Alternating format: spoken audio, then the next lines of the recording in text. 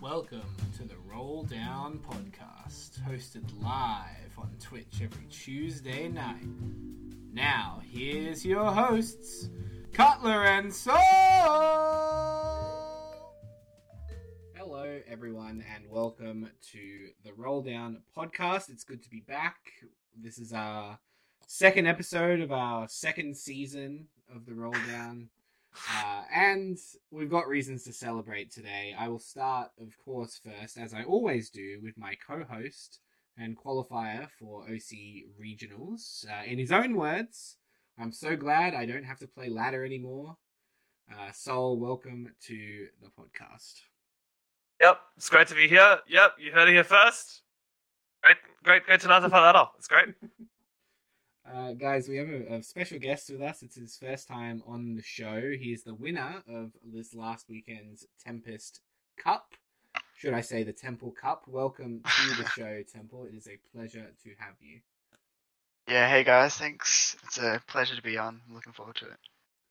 Well, guys, we got a bit of an action-packed show today. This is, the last time we spoke on this podcast, I hadn't seen a single unit or change that they had made from set 7 to 7.5. It's been a couple weeks now. I've played about 20 games. We are here to chat about it, basically, all things considered. First things first, though, Temple, we want to learn a little bit more about you. Of course, were the winner of the most recent Tempest Cup. I want to hear, in your own words, sort of your TFT journey, where you started, and what brought you to this point today. Yeah, well, I started in the first set. I don't know that I would have played heaps. I know one of my friends at the time had played like a bit of TFT, and then me and my other friend were more playing normal League. We were like, nah, TFT is lame. We don't want to play TFT. It's like, no, you got to play it. It's actually fun. And then eventually played that a little bit. And then since then I've played every set except for 4 and 4.5. I don't think for any particular reason. I think I just, for whatever reason, just didn't play for a little while. I got Master first time in 3.5. And then since then, I've been kind of around Master most of the sets. And then last set was my first set getting to Challenger. So this set I was like, last set as well, getting to Challenger, I was like, well, I might try play a few of the 20s, and yeah, here we are. What a rise, it sounds like, to be honest. I mean, going from first-time Challenger all the way up until now. Love to hear, in your own words, before we dive too deep into it later on, I'd love to hear about how your experience with the tournament was. Was this the first one you'd participated in, the second? It was the third, maybe fourth. I think I played both of the open qualifiers, and I came.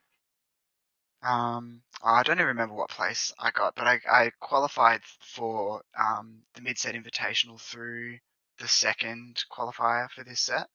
And then I got through to day 2, but then I had something come up on day 2, so I had to forfeit my spot, which sucked because it was top 8 for that. Got through to regionals, so. This is kind of my last chance to get in there, so I'm glad I was able to come through and qualify. Wow, I feel like we talked to a lot of TFT prodigies on this show, Sol, but someone who only got Challenger about a year ago and is now competing at the biggest tournaments in OCE is pretty impressive, and winning them, of course, I gotta say, to be honest. Extremely impressive, yeah. Yeah, thanks, guys. I want to talk 7.5. That is what we're going to start on before we get back around to the Tempest Cup.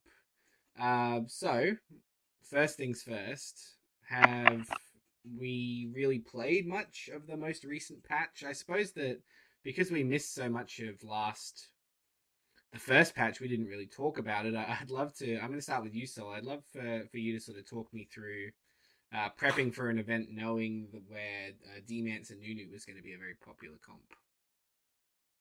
Yeah. Okay. Funny thing is, quick, like mini rant aside. This might be a really hot take, but going into the 20, I did not think the D-Mance and Nunu comp was very good at all. It sounds kind of insane to say because we've seen, obviously seen a lot of the ladder clips of D-Mance and Nunu doing really dumb things, like eating, 3-star, 3-star Terror and stuff like that. However, the reality of the situation is that like when you're playing, like there were very real counters to Demancer Nunu. The only real Exodia variant was when you had the 8 Demancer board and the 3-star Nunu.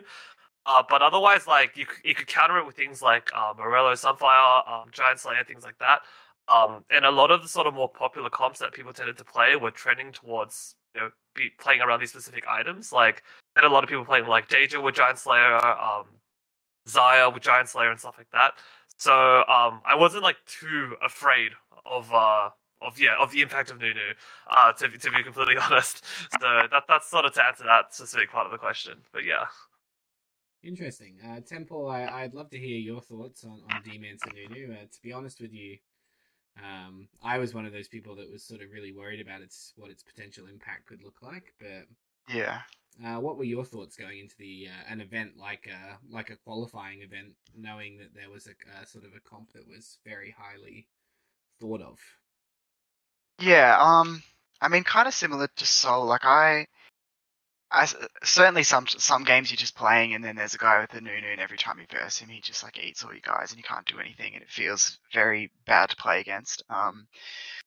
But yeah, for me, like it's not really a comp that I played too much, and so I wasn't really focused on it a whole lot because at the same time, I think I quite liked last patch, even though Lagoon's really popular this patch, but last patch I think Lagoon was still quite good, but not a lot of people played it because maybe they just hadn't tried much. But I'd played a little bit on ladder before, and I think Lagoon was like usually a fairly good counter because you normally have a few ZZ rots, and then same with Morello spread on everybody. Like eventually you just kind of get through the Nunu a lot of the time. So yeah, I wasn't too focused on it, but I did end up playing it kind of one game. I played 2-star for a little bit, and then I just transitioned to Aoshin for my final board.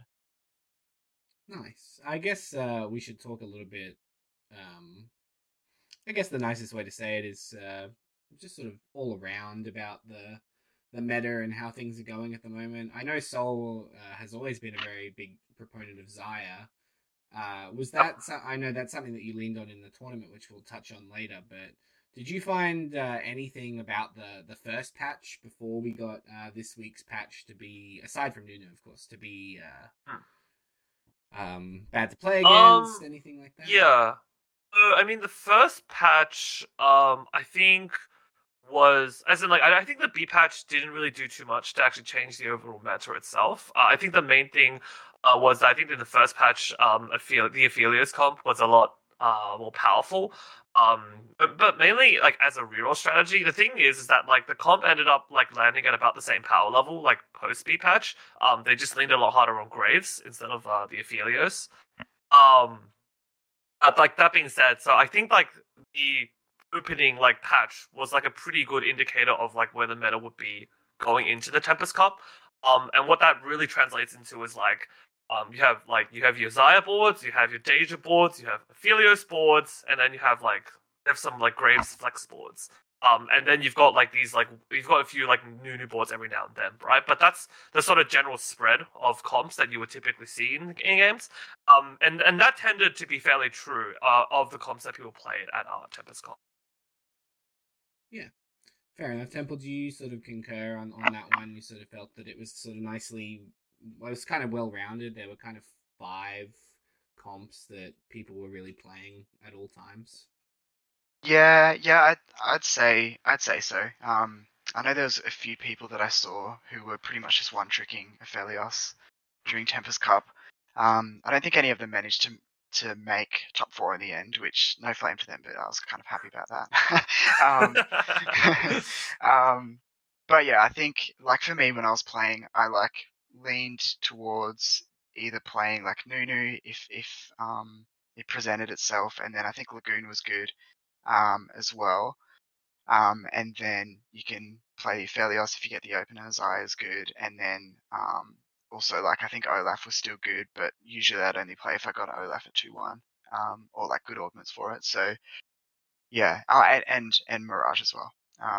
Yeah, those are probably the main comps that I was like looking out for in my games too. So I think pretty similar to what Sol said.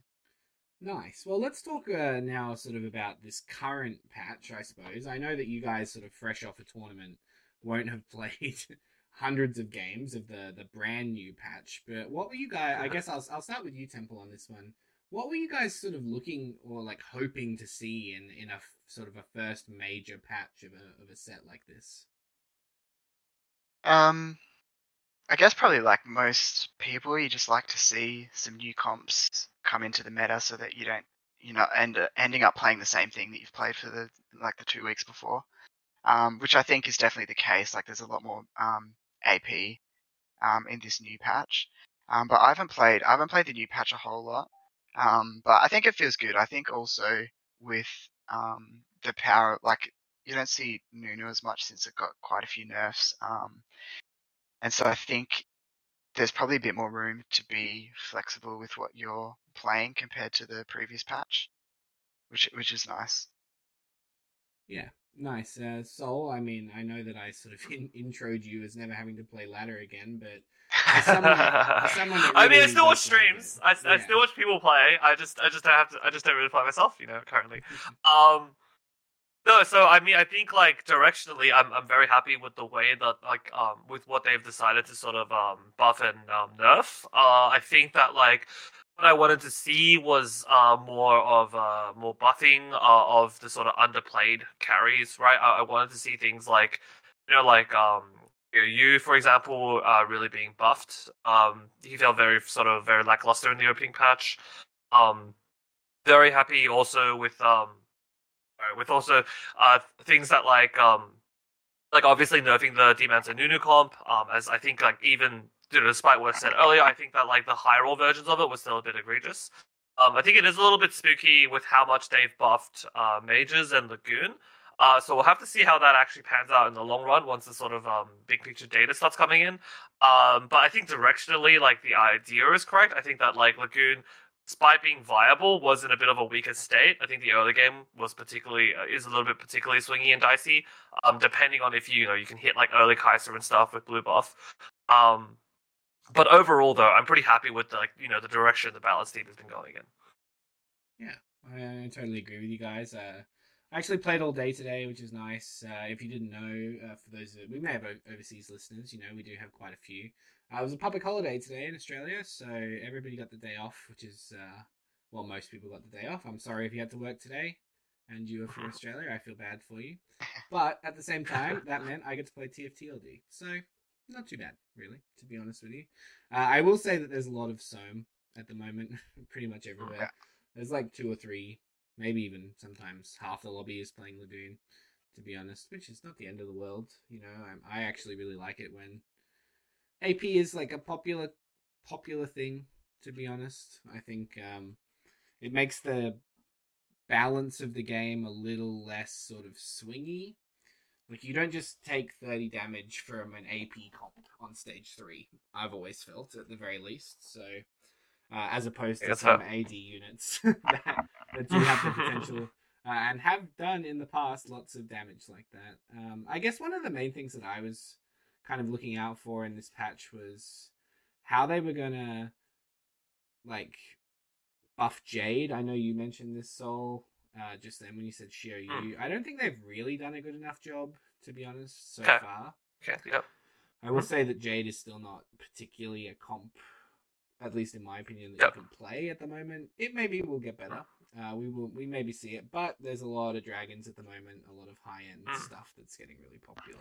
So yeah, I mean on that point, right? Like it could very well be a situation where like random Shioyu is like fine to play in like the flex dragon boards now, but then it is a comp. Just I mean, if I think it does come down to the removal of like Nico, right, as that sort of glue that held everything together. Yeah. It sort of makes Vertical Jade feel really awkward to play.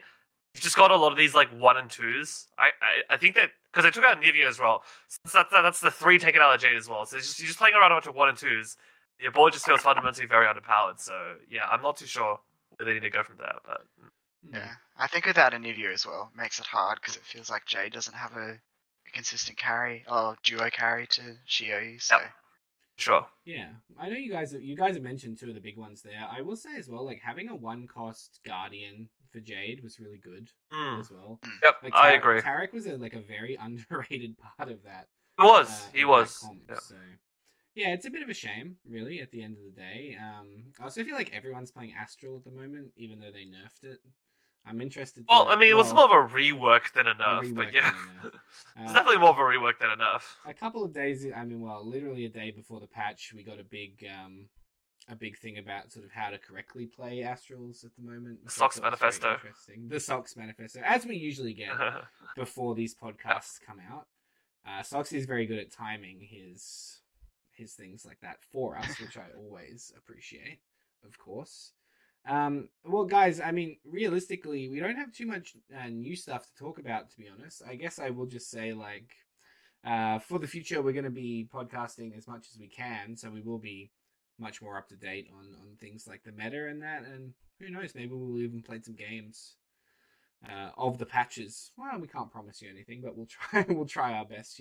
I want to get to the main portion of this episode, and that is because we have two people with me today who finished in the top 4 of the Tempest Cup, OC's most recent tournament in preparation for our regional event. And these two have now qualified for regionals. I'm going to start with our guest, Temple, first, of course, because I want to hear from your perspective how the tournament went, how you felt. Obviously, you ended up winning the event. You had some crazy scores on, Yeah. 2 wins winning the event. 3 wins in a row. I'd love to hear your perspective. How did you feel during the event, coming into the event, and how end up winning the event? Yeah, I mean, I think leading into it, I was probably a bit nervous because I hadn't felt like I'd quite figured out the play style that like suited me the best playing on ladder. I'd sort of been going up to 200 or 300 LP and then sort of coming back down to 100 or below a fair bit. But yeah, I think with a lot of new sets and new patches, like I'm not usually somebody to climb really quickly. I'll more settle in and like be probably in better form towards the end of the set, I think. So I wasn't really feeling like super confident. And then my first game on day 2, I was stressing because I went for I got like a perfect opener pretty much to play an Aphelios board. So I was like, all right, I guess we're doing this, which I don't really like playing too much, but I'm like, all right, well, I think it's like my best option. So I was playing that, and I was in eighth place with like, I don't remember what stage it would have been, but it would have been like 10 health or 15. I think I was in your lobby actually. Yeah. I remember that game. Yeah, you were. Yeah. I was like 15 health and super low, like super early. I'm like, nah, I'm coming 8th, and then I'm like screwed to make this top 4. But I managed to get all the way up to a 5th, and it was actually really close to being a 4th. My last matchup that I played was against the guy that was in 4th place, and he was only on like 7 health as well, and I think I lost by a unit or 2. So yeah, that game was stressful a bit. And then after that, my other games went pretty well. I don't know, I feel like I kind of high rolled a bit, but I don't know, sometimes I think you just sort of play what you're given, and then it just seems like you're making all good decisions. I guess high rolling's part of it, but also I think like if you're feeling confident, I think it can help because you don't sort of second guess what you want to play. You can just stick to your plan. So I think for the rest of it, second game I came second. I was just playing like Varus reroll into 4 shapeshifters. And then my next 4 games I came first. And that was like 2 Lagoons, 1 Dragonman's Ashen, and then my last game I started with Scale Scorn Crown. My next augment was Scale Scorn Heart, so I had 6 Scale Scorn. So that one I kind of feel like it played out itself a bit. But yeah, like I said, to be honest, I was pretty surprised with how well I ended up doing. I kind of didn't expect it, but I'm not going to complain about the result.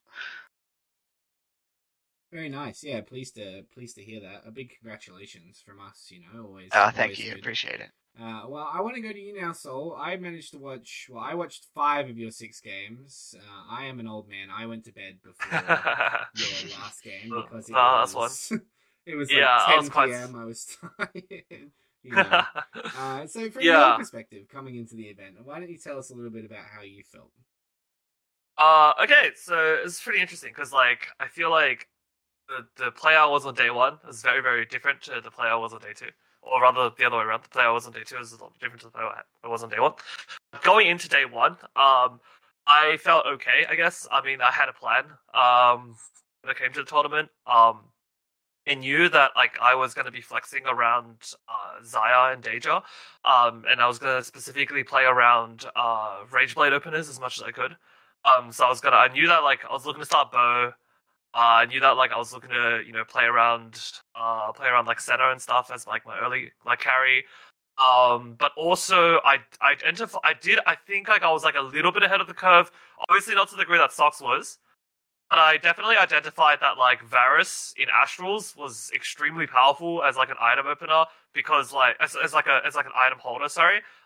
That combined with the way that you can sort of play multiple copies of the same Astral unit to essentially have a strong board but also econ. So I used that to consistently fast 8 my Zaya boards on day one. So day one was just a lot of Zaya, and I got through that pretty smoothly. Day two. Shout out to my friends Maximum Bloke, also known as Ari, and Richard, also known as Dappler. Shout out to those two. We got in like a Discord call before day two, where we did a bunch of VOD reviews with each other, talked a lot about where our headspace was at with the meta, and how we sort of wanted to approach playing these different comps, different lines.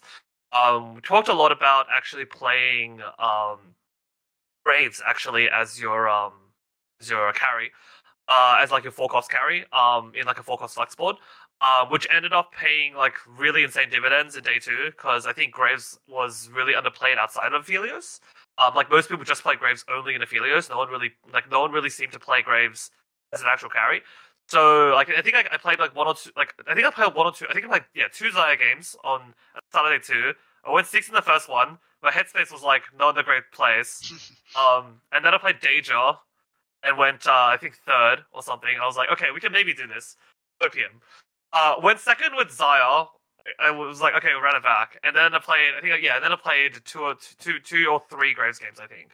I played 3 Graves games. So I played, basically, I just flexed around Graves as like my 4-cost carry. One of the games I had like 4 Cannoneer with like Nomsy. The other game, I just had like Graves and like Nyla and stuff. But the last game was probably the most interesting. Because the last game, I took Build Different, which was actually my first time playing Build Different on the entire patch. That was kind of spooky.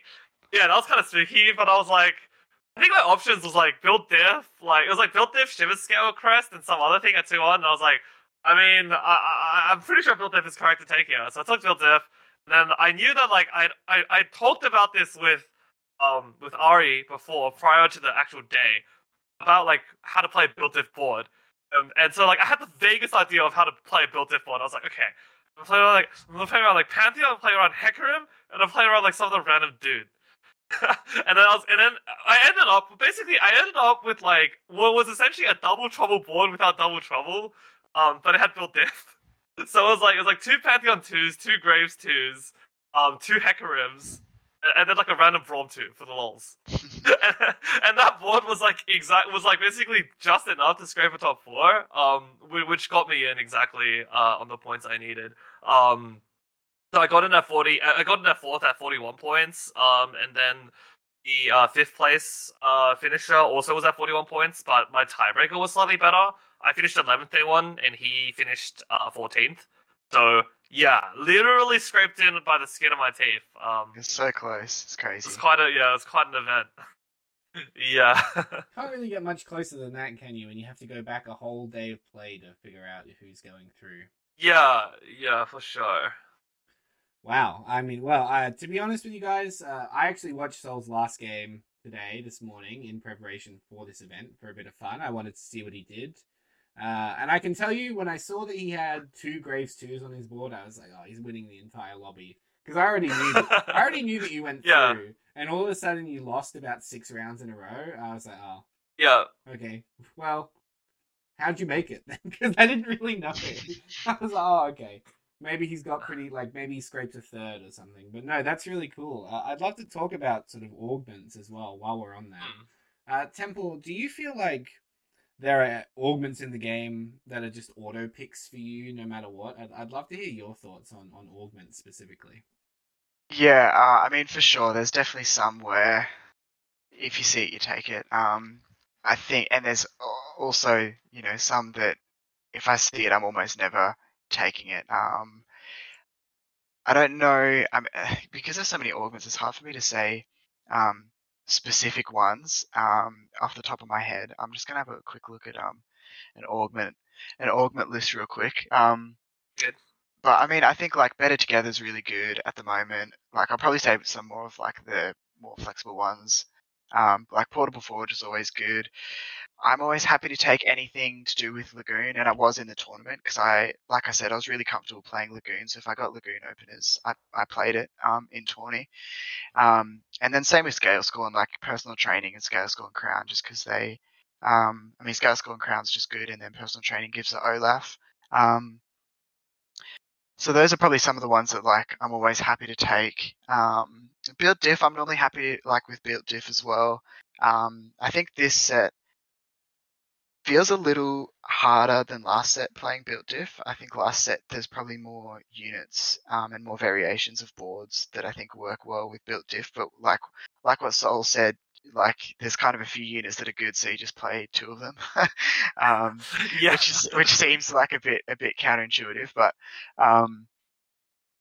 yeah, I think that's probably what I lend towards more. I'm not a huge Zaya player or like a Felios player, so I probably didn't lean into as much of like any of the guild things or anything to do with like cannoneers. And then, I mean, the cybernetic augment's also almost good in any situation. So yeah, I mean, those are probably my ones that like I'm almost always happy to pick. Or as well, I actually really like a lot of the econ augments. Like I'm always happy to take like level up early or rich get richer or trade sector. So yeah, that's probably for me what I like to play around, I think. A man after my own heart. I love econ. I love that stuff. Yeah, I quite like playing risky, and then you're on one life and you manage to win all the rest of your games to clutch out a first. It feels good when you pull it off. Respect that. You're a winner type of guy. I can respect that. Yeah. I can't say the same for myself. One health is infinite health for temple. That's it. So, Soul, I'd love to hear your thoughts because I mean, I got to be honest with you. When I hear built diff in a tournament, I would just re-roll it. You know what I mean? I feel like that's what the re-roll button was made for. Like when that's the best option. So I'm interested in your thought process here. So talk to me a little bit about some of these augments. I mean, I guess we can like briefly touch about like the build diff decision. I actually would be curious to see like what all three options were again, because I know it was between build diff, Shimmer Scout Crest, and one other one.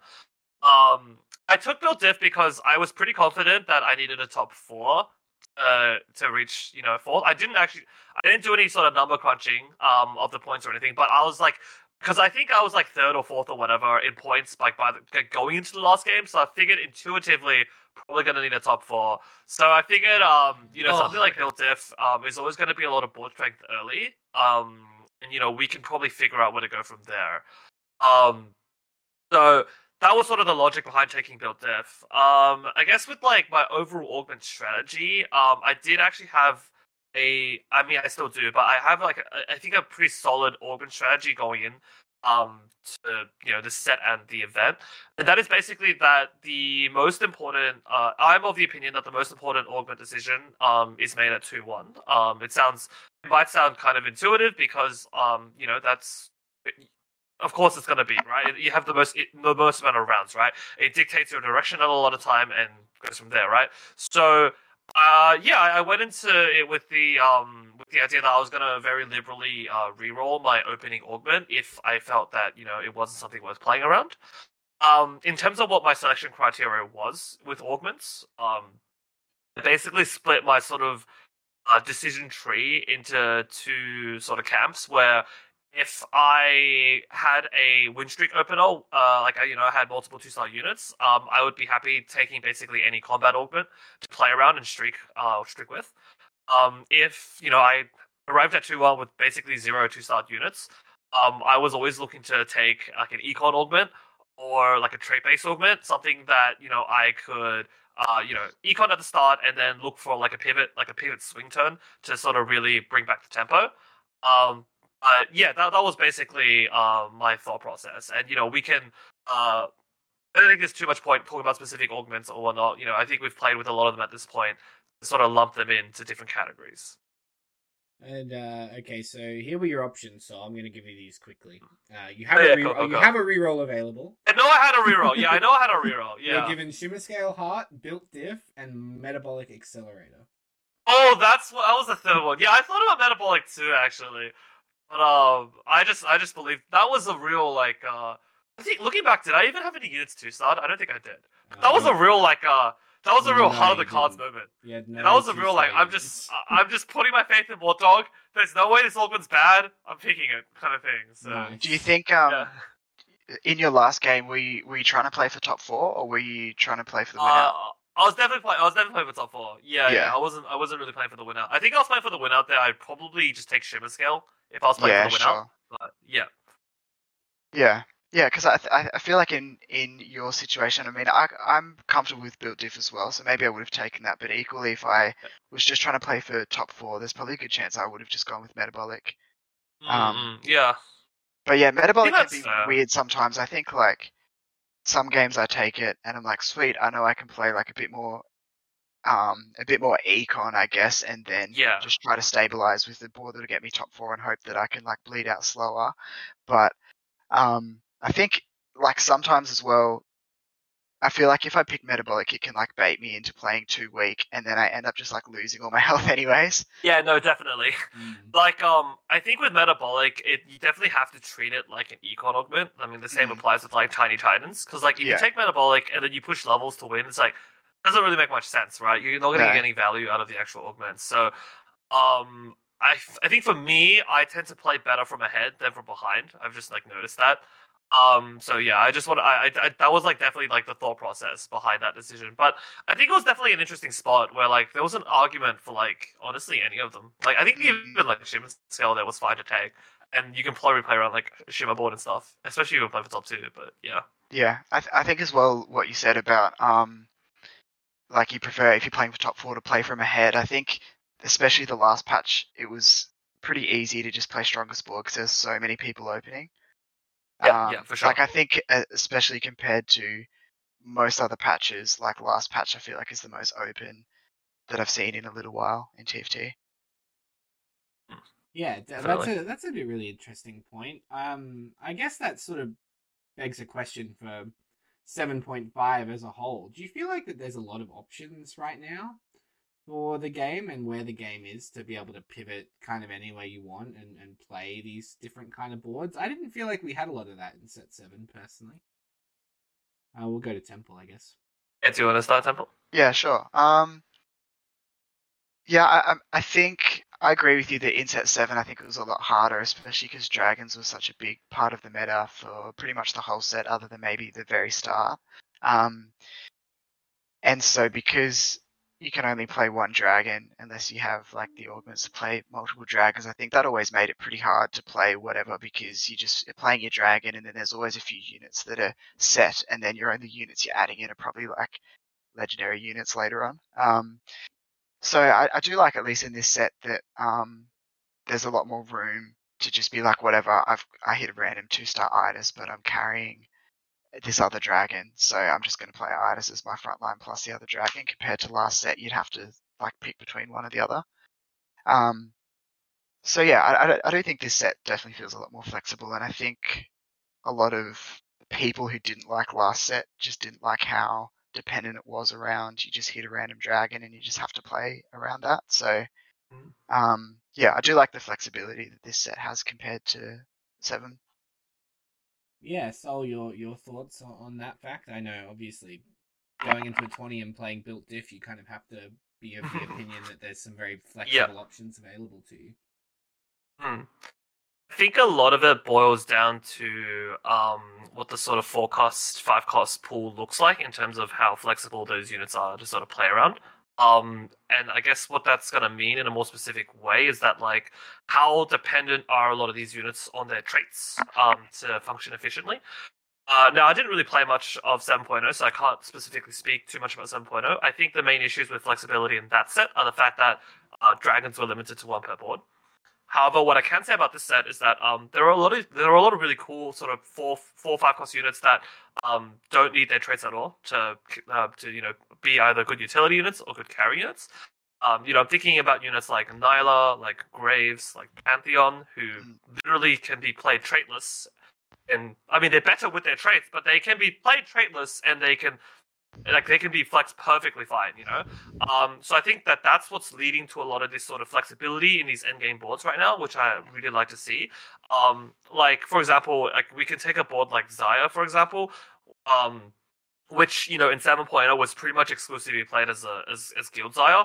Now, even though that there is a de facto best version, there's the six Rage Ring Shyvana versions where you want to end up.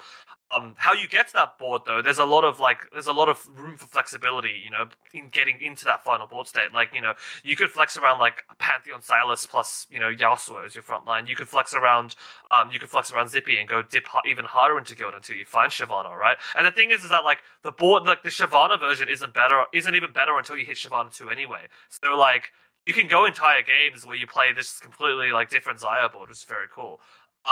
The same thing applies to units like Graves, for example, where like you can play these like 4/6 cannon variations, or you can play like 4 Tempers with like Aoshin and Graves, and like you can drop the cannon in like entirely, right? So I think like that's what's leading to like a lot of these really cool sort of flexible board states. And everything I just said can be applied to a lot of the other different sort of comps and different units. Definitely those aren't the only 2 flex comps that exist right now. But yeah. Nice, yeah, that's really good. That's a good way to summarize it. I did say, when we had our last episode looking at the 7.5 kind of breakdown when we got there, that the best change they could possibly make is make dragons more a part of the game. More a part of the game, which makes them less a part of the game, if that makes sense, in one way or another. The world isn't balanced around their existence anymore. It's actually a little bit more balanced, even though you can have more big, cool dragons on your board. There's actually more of a chance for you. You feel better having dragons. You feel better playing against dragons in all forms, to be honest. So you feel better playing only dragons. Yeah, exactly. Exactly. Yeah, the only dragon board is fun. I quite like it. The Dragon Peeper board is very sick. Yeah, that board is so fun. Yeah, nice. Well, guys, I mean, I don't particularly think that we have too much else to cover on the tournament. I will just say what we should talk about really when it comes to the tournament is what's coming up next, and that is regionals. So I'd love to start with Temple here. How are you hoping to prepare for an event like this? I don't know. I mean, I guess being like my first time, I don't have, and I haven't been playing tournaments for too long, so I don't really have anything that I don't know, is a ritual per se or any sort of way that I've prepped and I've found that it's gone really well. But I think like similar to these last tournaments, I just tried to get in some games on ladder, just try a bunch of different things. Don't care about my LP. Like if one game I'm like, oh, okay, if I have this opener, can I go for this board, and will that like result in a good game for me? And if it doesn't, then mentally cross it off the list and know that like no matter what, I just won't play that in tournament. Sort of stick to what is proven and what I'm comfortable with. And as well, I think watching streams of other players is also a really good way to learn. So I like watching mostly, I guess, top players from NA. And as I'm watching, just like thinking about what decisions they're making and what I would do in their situation. And then if they do something different, then try to figure out why they did that, and then how I can try to keep that in mind if I'm like ever in a similar situation. So I think that's probably for the most part like the kind of prep I do, just like get comfortable on the patch and then have a really good idea of, maybe 5 or 6 comps that I'm happy to aim for depending on how the game plays out. So yeah. That's an interesting part you brought up there. I'd love to quiz you on that. One of the big things that I always find really challenging when talking to people about TFT is telling people that you want to help learn the game that the best way to do it is to watch people. Do you really feel like that's the case? I'd love to hear your reasoning why you think that that's so successful. Yeah, I mean, I think like most things, different things work for different people. I think some people might not be able to um, understand what's going on if they're watching somebody, and so it might not be as helpful to them as, you know, getting maybe a one-on-one coaching session and somebody else's um, helping them through what they need to do. But yeah, I think for me, for the most part, if I'm watching high level players that are better than what I am, I can still understand the reasoning behind what they're doing. It just might have not been my initial thought given their situation. So I think for me it works well because I can sort of figure out why they're doing what they're doing and why it's working and try to apply that to my own game. But yeah, in the same way, I've also like a few of my friends that play TFT. I've you know, jumped on Discord and coached a few of them, and like one of my friends was, I think, in gold for the most part, and I think I only coached him, maybe it was last set, I coached him maybe like one game, and he ended up coming sixth in that game, but he was mostly playing Corki, and I just like explained to him about like the few different variations that you could go, like Shapeshifter frontline, Whisper frontline, or the Itis frontline. And like he said, after I explained that to him, it like made it way easier for him to know what to do, and he climbed from gold to diamond from like one thing pretty much of me like explaining that to him. So I think for some players, they might just need like a little explanation of one thing, and then it just clicks because they just hadn't viewed the game in that kind of a way before.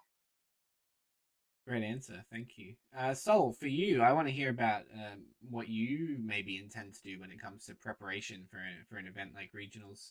Usually, we're just the ones covering it and talking about it, so it's going to be a bit of a new thing for you to really be on top of the game. I'm very excited for the opportunity. Definitely. I mean, look, I think obviously the field is going to be very strong. Literally anything can happen. I could get, you know, day one in like 2-3 games, or you know, all I know. There's a very good chance it's going to happen. But that being said, though, like I think that going into this, I'm going to be, you know, really sort of extrapolating from my experiences playing competitive trading card games in terms of tournament preparation. Of that, which I just have like years and years and years and years of experience in. So I'm going to be taking a mostly analytical approach to preparation. I would probably estimate maybe like 70-30 in terms of studying versus actually playing. I most likely won't really be touching the game too much until the actual regionals patch is, you know, is out, like until it's actually like announced and everything. Of which then I'll probably like do a lot of prep basically every single day. So my plan basically is to do a lot of sort of VOD reviews of looking at what different players in different regions, you know, high challenger players are doing. You know, talking to other people about how they feel, you know, talking to other, like, you know, players that I think are good about how, you know, they're feeling about the patch, what they think is good, what they think is strong, what they think is weak. Really sort of figuring out these sort of solid game plans for what you know, playing, like how you go about playing specific comps, right? Like what does stage 2 look like? What does stage 3 look like? What does stage 4 look like? All those kinds of things. So that's probably the approach that I'm going to be taking, rather than just blindly jamming ladder games. We've had some of the best TFT players, you know, that have ever been seen on this podcast, and we often talk about preparation. So it's really interesting to hear what you kind of have extrapolated from that info as well, which is great. And so I would love to ask you about kind of playing the game versus teaching the game versus watching the game. Where do you sort of stand on that kind of discussion? I think that ladder is always going to be where you get your fundamentals from, no matter what. Like, there's nothing quite like playing the game, right? You can, in theory, you can do nothing but watch the game, and you probably still. But if you don't actually play the game, right, you know, you probably wouldn't be very good at actually executing that. I think it's very interesting that in sort of these auto chess like games, especially like TFT, you know, timing, like the amount of time you actually have to make any given decision actually plays a very big factor. So without that sort of familiarity in terms of mechanically executing, I think that can be a very big leak. So I definitely think that like jamming games is quite important. With that being said, though, I think blindly jamming games is not very productive and can be quite dangerous. So, like for example, I think it's a lot more productive to watch the game for like 4 or 5 hours and then play another, and then really sort of play for like an hour and a half to 2 hours, right? Where you really think about everything you're doing, you're consciously making these decisions, rather than just you don't study the game at all and you just blindly jam ladder for like 5 hours. I think like that's sort of where my headspace is at in terms of playing versus studying, because it's very much like if you can compare it to sports, right? If your technique is flawed, it doesn't matter how much you practice. Like you're not going to be able to execute properly, right? You need to first learn what the proper technique is, and then you can actually practice it. So yeah.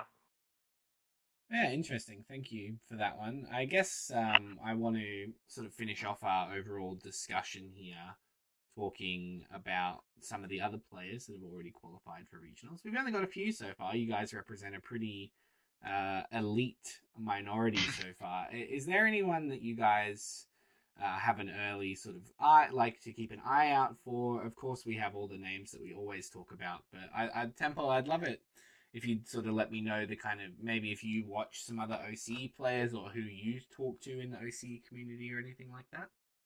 Yeah, I'm just having a look who's qualified. I think I don't watch too many other OCE streamers. I've watched Tamura a bit. I think Tamura's really good. And by the looks of it, he's going to make snapshots.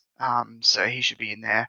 And then in terms of people that I think to like look out for, I guess because I haven't been in like playing competitive for long, I probably don't know who has been around for a long time versus who hasn't. But I mean, Huey's always really good on ladder, which I think, he's always going to be a threat. And same with Angora. I think Angora is always really good. But I think the thing is with tourneys, I think like it's just so hard. I think you can predict, maybe if you're predicting a top 5, you're probably more likely to guess that there's one of those out of those 5 that you predict that are going to be in like the top 3, for example, if you're just picking like the most consistent players. But I think with tourneys, like if you manage to scrape through the first couple of days being in the bottom 2 or 3 to qualify, and then on the last day you just high roll, I think like in a game that does revolve around a little bit of luck, it can kind of be open to anybody who's there on the last day can win it. But yeah, I'm looking forward to it though. It's going to be good to see who comes out on top and heads off to Worlds. Soul, a similar question for you. We've had some great OC players on here, and we talk to them. We're friends with a lot of them. I'd love to hear For sure. sort of. I know you said that you're going to do a lot of analytical approach to this game. Will you be watching a lot of other OC players? Yeah, definitely gonna be watching a bunch moving close to the event. I think it's quite important to get an idea and a feel for the tendencies of what the actual field is going to be, right? For example, like it's not particularly it can be a bit dangerous to mostly, for example, watch NA, and then so you go into the event with a sort of NA approach to the game, but then you kind of overlook what's right in front of you, right? With like how the OCE players in the field that you're actually playing are actually going to play, and TFT is very much a game where the way your lobby plays very much dictates how you should play, if that makes sense. Like, borrow a sort of game theory term, basically the Nash equilibria of like TFT game essentially like deviates depending on like the tendencies of like everyone else is playing. And to simplify the nerd speak, basically the best decision that you can make is going to depend on strategies that everybody else is essentially going to be taking. Like if everybody favors econ, you're not gonna be doing particularly well if you play a very aggressive tempo style. But if everyone's playing very aggro tempo and you choose to play econ, well then you're just gonna die at like 4-1, you know. So I think that that's gonna be very important. So yeah, it's a very long way of answering that. Like, definitely gonna be watching a lot of OCE streamers. I think names that are always there to pay attention to. You've got like Angora, very obviously. Some would call the goat of OCE. I mean, he's already locked for regionals, but I mean, look, I'm just looking at the other names that are currently making a run on ladder at the moment. We've obviously got like like last year's Worlds representative TXC Ron, like. I'm pretty sure he's probably gonna make it. Like, yeah, definitely gonna keep an eye out for him. You've got like Kade, Tamura, and you got like Reunic, new and up and comer. You definitely got to keep an eye on him as well. There's like Escher not too far down the line. So there's a lot of these, players that who Reunic is obviously qualified, but the others that I was saying, even though they're not qualified right now, they're most likely going to get through via snapshots. And they all stream, so you can definitely check their VODs anytime you want. So I think it would definitely be a bit of a mistake to not look at their VODs going into the event. Yeah, thank you for that. Temple, well, guys, to be honest with you, this is sort of where we reach the end of our episode, really, to be honest. What we usually do here, for those of you who are new, is that we hang it over to questions. So if any of you in the chat do have a question that you'd like answered by our guest or any one of us here, if you want to talk about the game, if you want to talk about anything to do with TFT, you are more than welcome. I will first, however, start by saying a big thank you to Temple, who came on the show today. We really appreciate it. Yeah, thanks for having me. It's been so good chatting to some other guys from OCE, because I don't get the opportunity too often. So yeah, it's been really nice. I appreciate it. Oh, it's great to have you on. It's our pleasure, guys.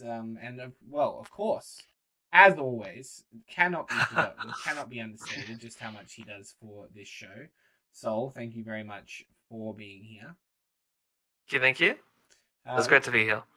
Guys, it doesn't look like we've got any questions this evening, which is totally fine. Guys out there in the Twitch chat, you don't have to ask any questions or be like that for us. We appreciate your viewership nonetheless, and I want to say a big thank you to everyone who did listen live. You can find us... I guess I was gonna say I did actually have an interesting topic that I did actually kind of want to talk about. Yeah, we have some more runtime as well, and it works because it's the Q&A section, right? I can ask any questions I want.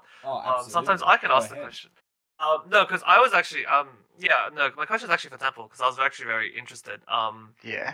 I guess because you mentioned that this is sort of your first challenger set. And honestly, I kind of assumed that you must have started playing fairly recently, because now I'm just gonna sound like sorry, go for it. But because I haven't really seen your name on ladder, right? Yeah. No. So for you to tell me that you've been playing for quite a while, that's quite interesting. So I guess I was really interested to know so what was sort of for you the thing that allowed you to sort of break through? What were the main sort of things you did differently in your game, or how? I guess the question is basically how did you go about really improving quite rapidly and doing so well in such a short time frame? Yeah. I think for most of the sets that I've played, I've probably one-tricked stuff, and before augments, I think one-tricking was a bit easier to do consistently. It's still you can still do it. Obviously, at the start of the set, all the top players globally were pretty much just one-tricking Aphelios, so it can still work. But I think as an overall game style, you probably need to be a bit more flexible to be able to do well in tournaments and climb consistently in every set. So I think for me, set 7 was when I just started to just play whatever. So I think the first time I got to master, which was set 3.5, I was one-tricking snipers back then. Okay, yeah. When it was Jin, the Jin sniper the Jin Teemo. Yeah, right? Yeah. So I one-tricked that to get to master, and so I think for me, one-tricking was fun because it's kind of how can I maximize this particular style? So I think probably a lot of, I don't really know compared to other players how my fundamentals kind of compare, but I think a lot of just one tricking is good just to try and get a overall feel for the game and also practice positioning or whatever else. But yeah, I think when set 7 hit, I just was enjoying just playing whatever happened each game, and I think probably the main thing really that I focused on was just seeing what my first 3 components were and then kind of deciding on what I can play from there. I think that was probably something that I started to do a lot more, which I think was really important. Because I think something that can easily ruin your game is if you start tier Rod, but you just love playing a Aphelios and you're going to play a Aphelios. You're not going to be getting a Zeke's for ages. You're probably not going to get your Last Whisper for ages. I think you're just putting yourself at such a big disadvantage if you're not paying attention to your items that you drop at the start. So I think that was probably the main thing. Was just trying to play a bit more. And also I think just having a plan for the whole game I think is such a big part of TFT. Because I think if early on, especially as well, maybe before you hit level 7 or level 8 when you want to roll, if you don't have an idea of what you want to play, or you're okay, I'm playing Mirage this game, but that's the only thing you want to play, you might find yourself getting stuck and then you just play some really weird board because you just are kind of your brain's I don't know what's going on here, so it shuts down and then you just go instant eighth. I think if you can be alright, from my spot I can play this comp and this comp and this comp. I prefer to play this one, so I'm going to lean towards that, but then I've got this backup comp if my main comp gets 4-way contested or I get an augment that doesn't fit the comp I'm going for. So I think that's probably the most important thing. If I'm probably not as much on ladder, because sometimes on ladder I'm a bit lazy and just sort of playing while I watch something in the background or whatever. But certainly in tourneys, as soon as I'm in and I've got my first items, I'm thinking what comps I can play. Then I see my first augments, trying to figure out what I can play.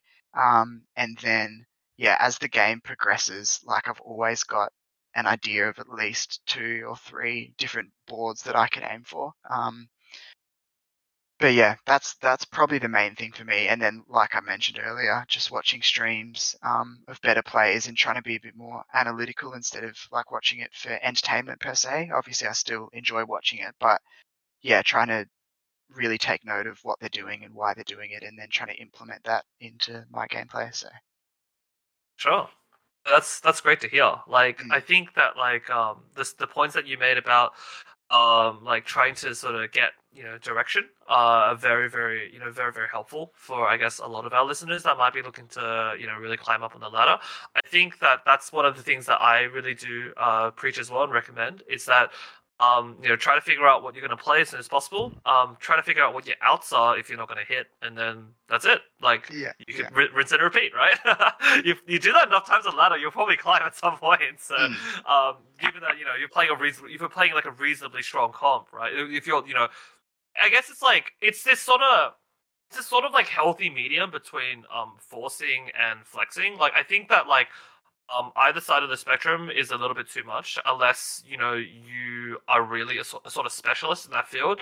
I guess when I think about flexing, I mostly think about players Mismatched Socks who can truly play flex. But for us mere mortals, most of us can't really play true flex. But what we can do is that we can play semi-true flex, where I start off wanting to play Zaya, and then I hit zero Zayas, but hey, built a bunch of Danger items, so now I can play. I can buy the Dangers on my roll down. I think stuff like that is very very helpful and very very very valuable. Definitely. Yeah. Another question. We actually do have a question now in the chat. From. See, I stalled. I managed to stall for questions. This is very good. Nice. From Cornubulus, Ross Temple. How often do you find yourself on the bottom of the leaderboard, and how do you overcome that internal battle to get back to the top? First of all, this is one of my friends, and the first question's kind of making a joke about kind of an inside joke we have with him, because me and my friend, we have a few of my friends play Rocket League, and in Rocket League there's a leaderboard, and whoever's at the bottom of the leaderboard, we always just make fun of them. So he's kind of doing a funny question, but I mean, in regards to that, in terms of, I guess if I put it into a TFT context of maybe you've started with a poor opener, and you're like 30 health at 4-1 or something like that.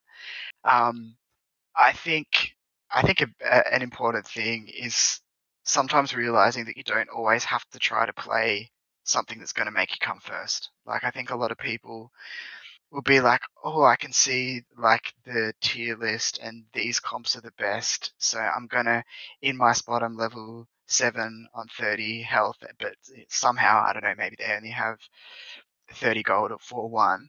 But they're like, I'm just going to wait until 4-5 and go 8 and then just play the Zaya board. They're probably going 8th if they do that. Yeah. Like, sometimes people need to realize that you've just got to spend all your gold, make as strong as a board as possible, and then just pray that a few people get knocked out before you do, because some games aren't salvageable for a first.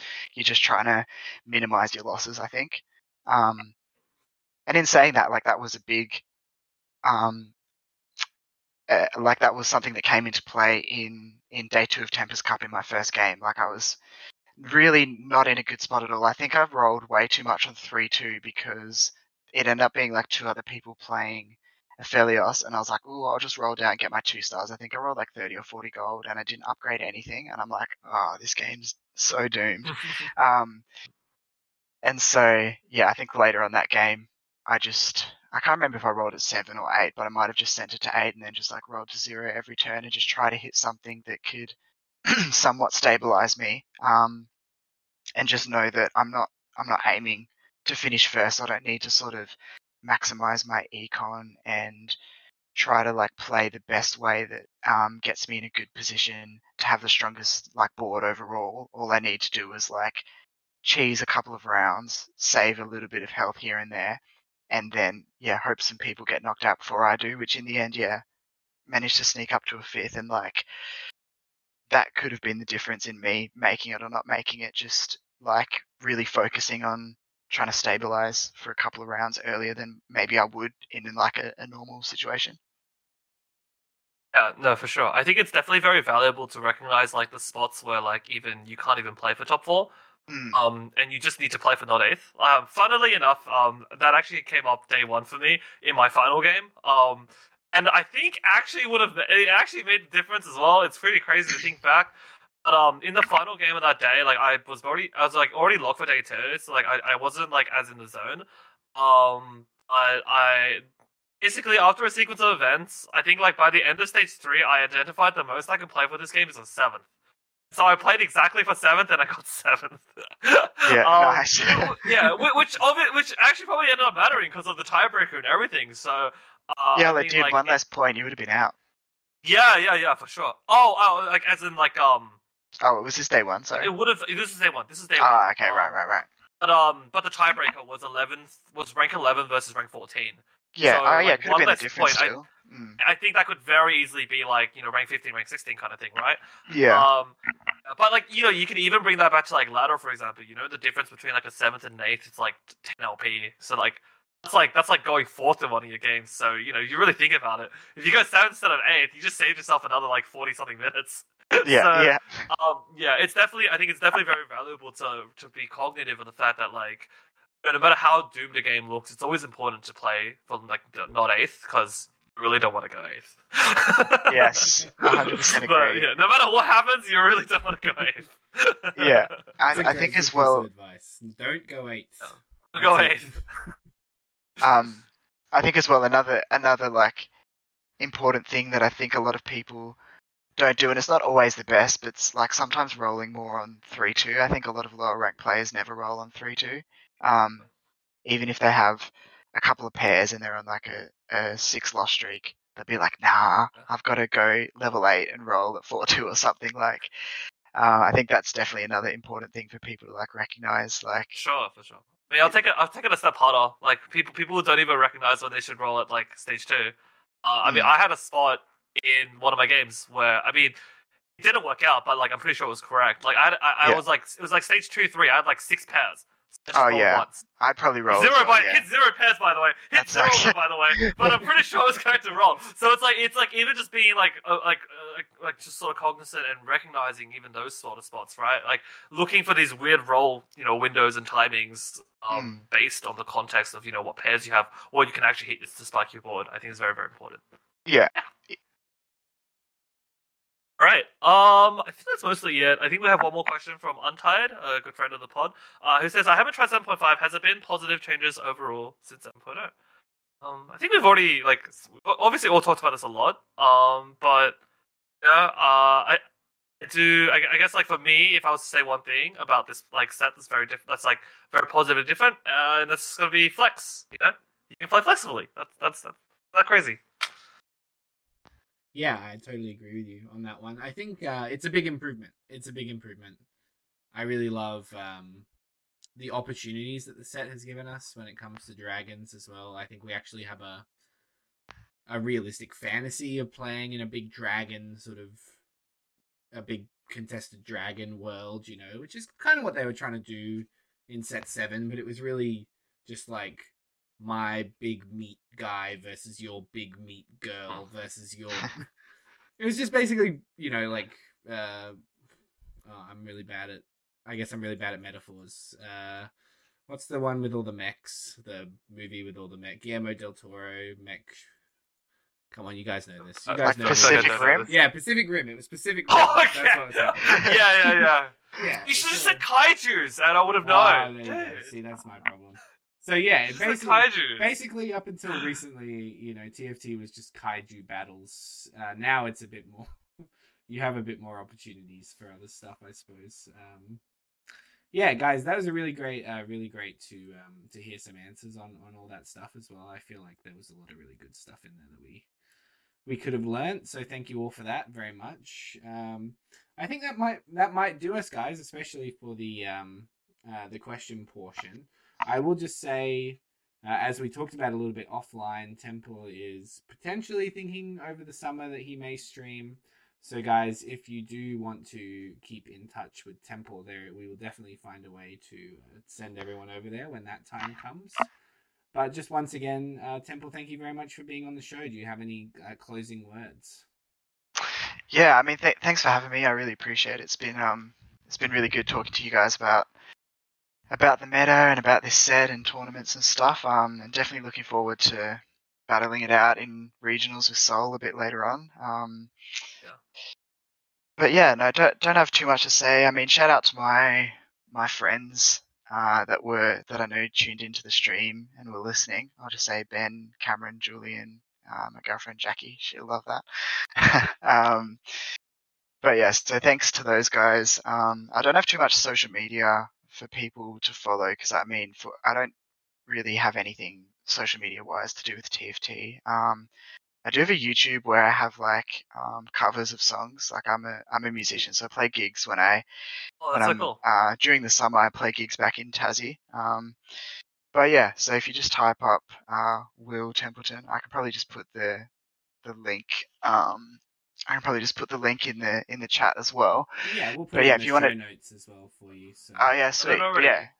If you want to check out on YouTube Will Templeton, you can see a few songs there. I have one, my most recent one, for sure would recommend that over all the other ones. Some of the old ones are not amazing, but I keep them up there just, may as well. So, yeah, that's so cool. It. But yeah, appreciate you guys having me on. So yeah, thanks. No worries. Thanks for coming on. It's been great. Well, guys, of course, we cannot let you all go without hearing from Soul as well. Soul, where can the people find you? Yeah, Soul_TFT at Twitch is where I stream. Currently things have been a bit hectic, so I don't really have too much of a schedule, but do feel free to drop a follow. That would be much appreciated. But yeah, that's mainly where I am these days.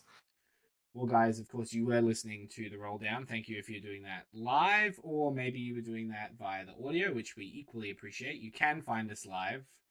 It used to say every week. It's not really going to be every week, unfortunately, as much as I would love to do it every week. We're going to do it as much as humanly possible, put it that way. We love talking about TFT, and we won't be going anywhere we just unfortunately we are very adult now, and we don't have as much time as we used to. I suppose is a good way of putting it. Yeah. And I wish we didn't. I wish we had all the free time to play TFT, to be fair. But we can't. So at the end of the day, thank you very much for listening. If you do want to find us, we are at The Rolldown on Twitter. And of course, the same, we are The Rolldown TFT podcast on YouTube. You can find us there. We're getting close to 100 subscribers on YouTube, which is awesome. So if you are a listener and you aren't subscribed to the YouTube, please go there. That would be a really nice milestone to hit. And thank you very much for listening, guys. We will hopefully have another special guest the next time we podcast. We've been working on so many of them for so long. And it would be really nice to get a couple of the ones that we've been really looking forward to having on the show. But until then, guys, thank you very much for listening. For myself, Cutler, for Soul, and for our guest Temple, thank you very much. Sweet. Bye, everybody. Thank you. Thanks, everyone. Bye. Thanks.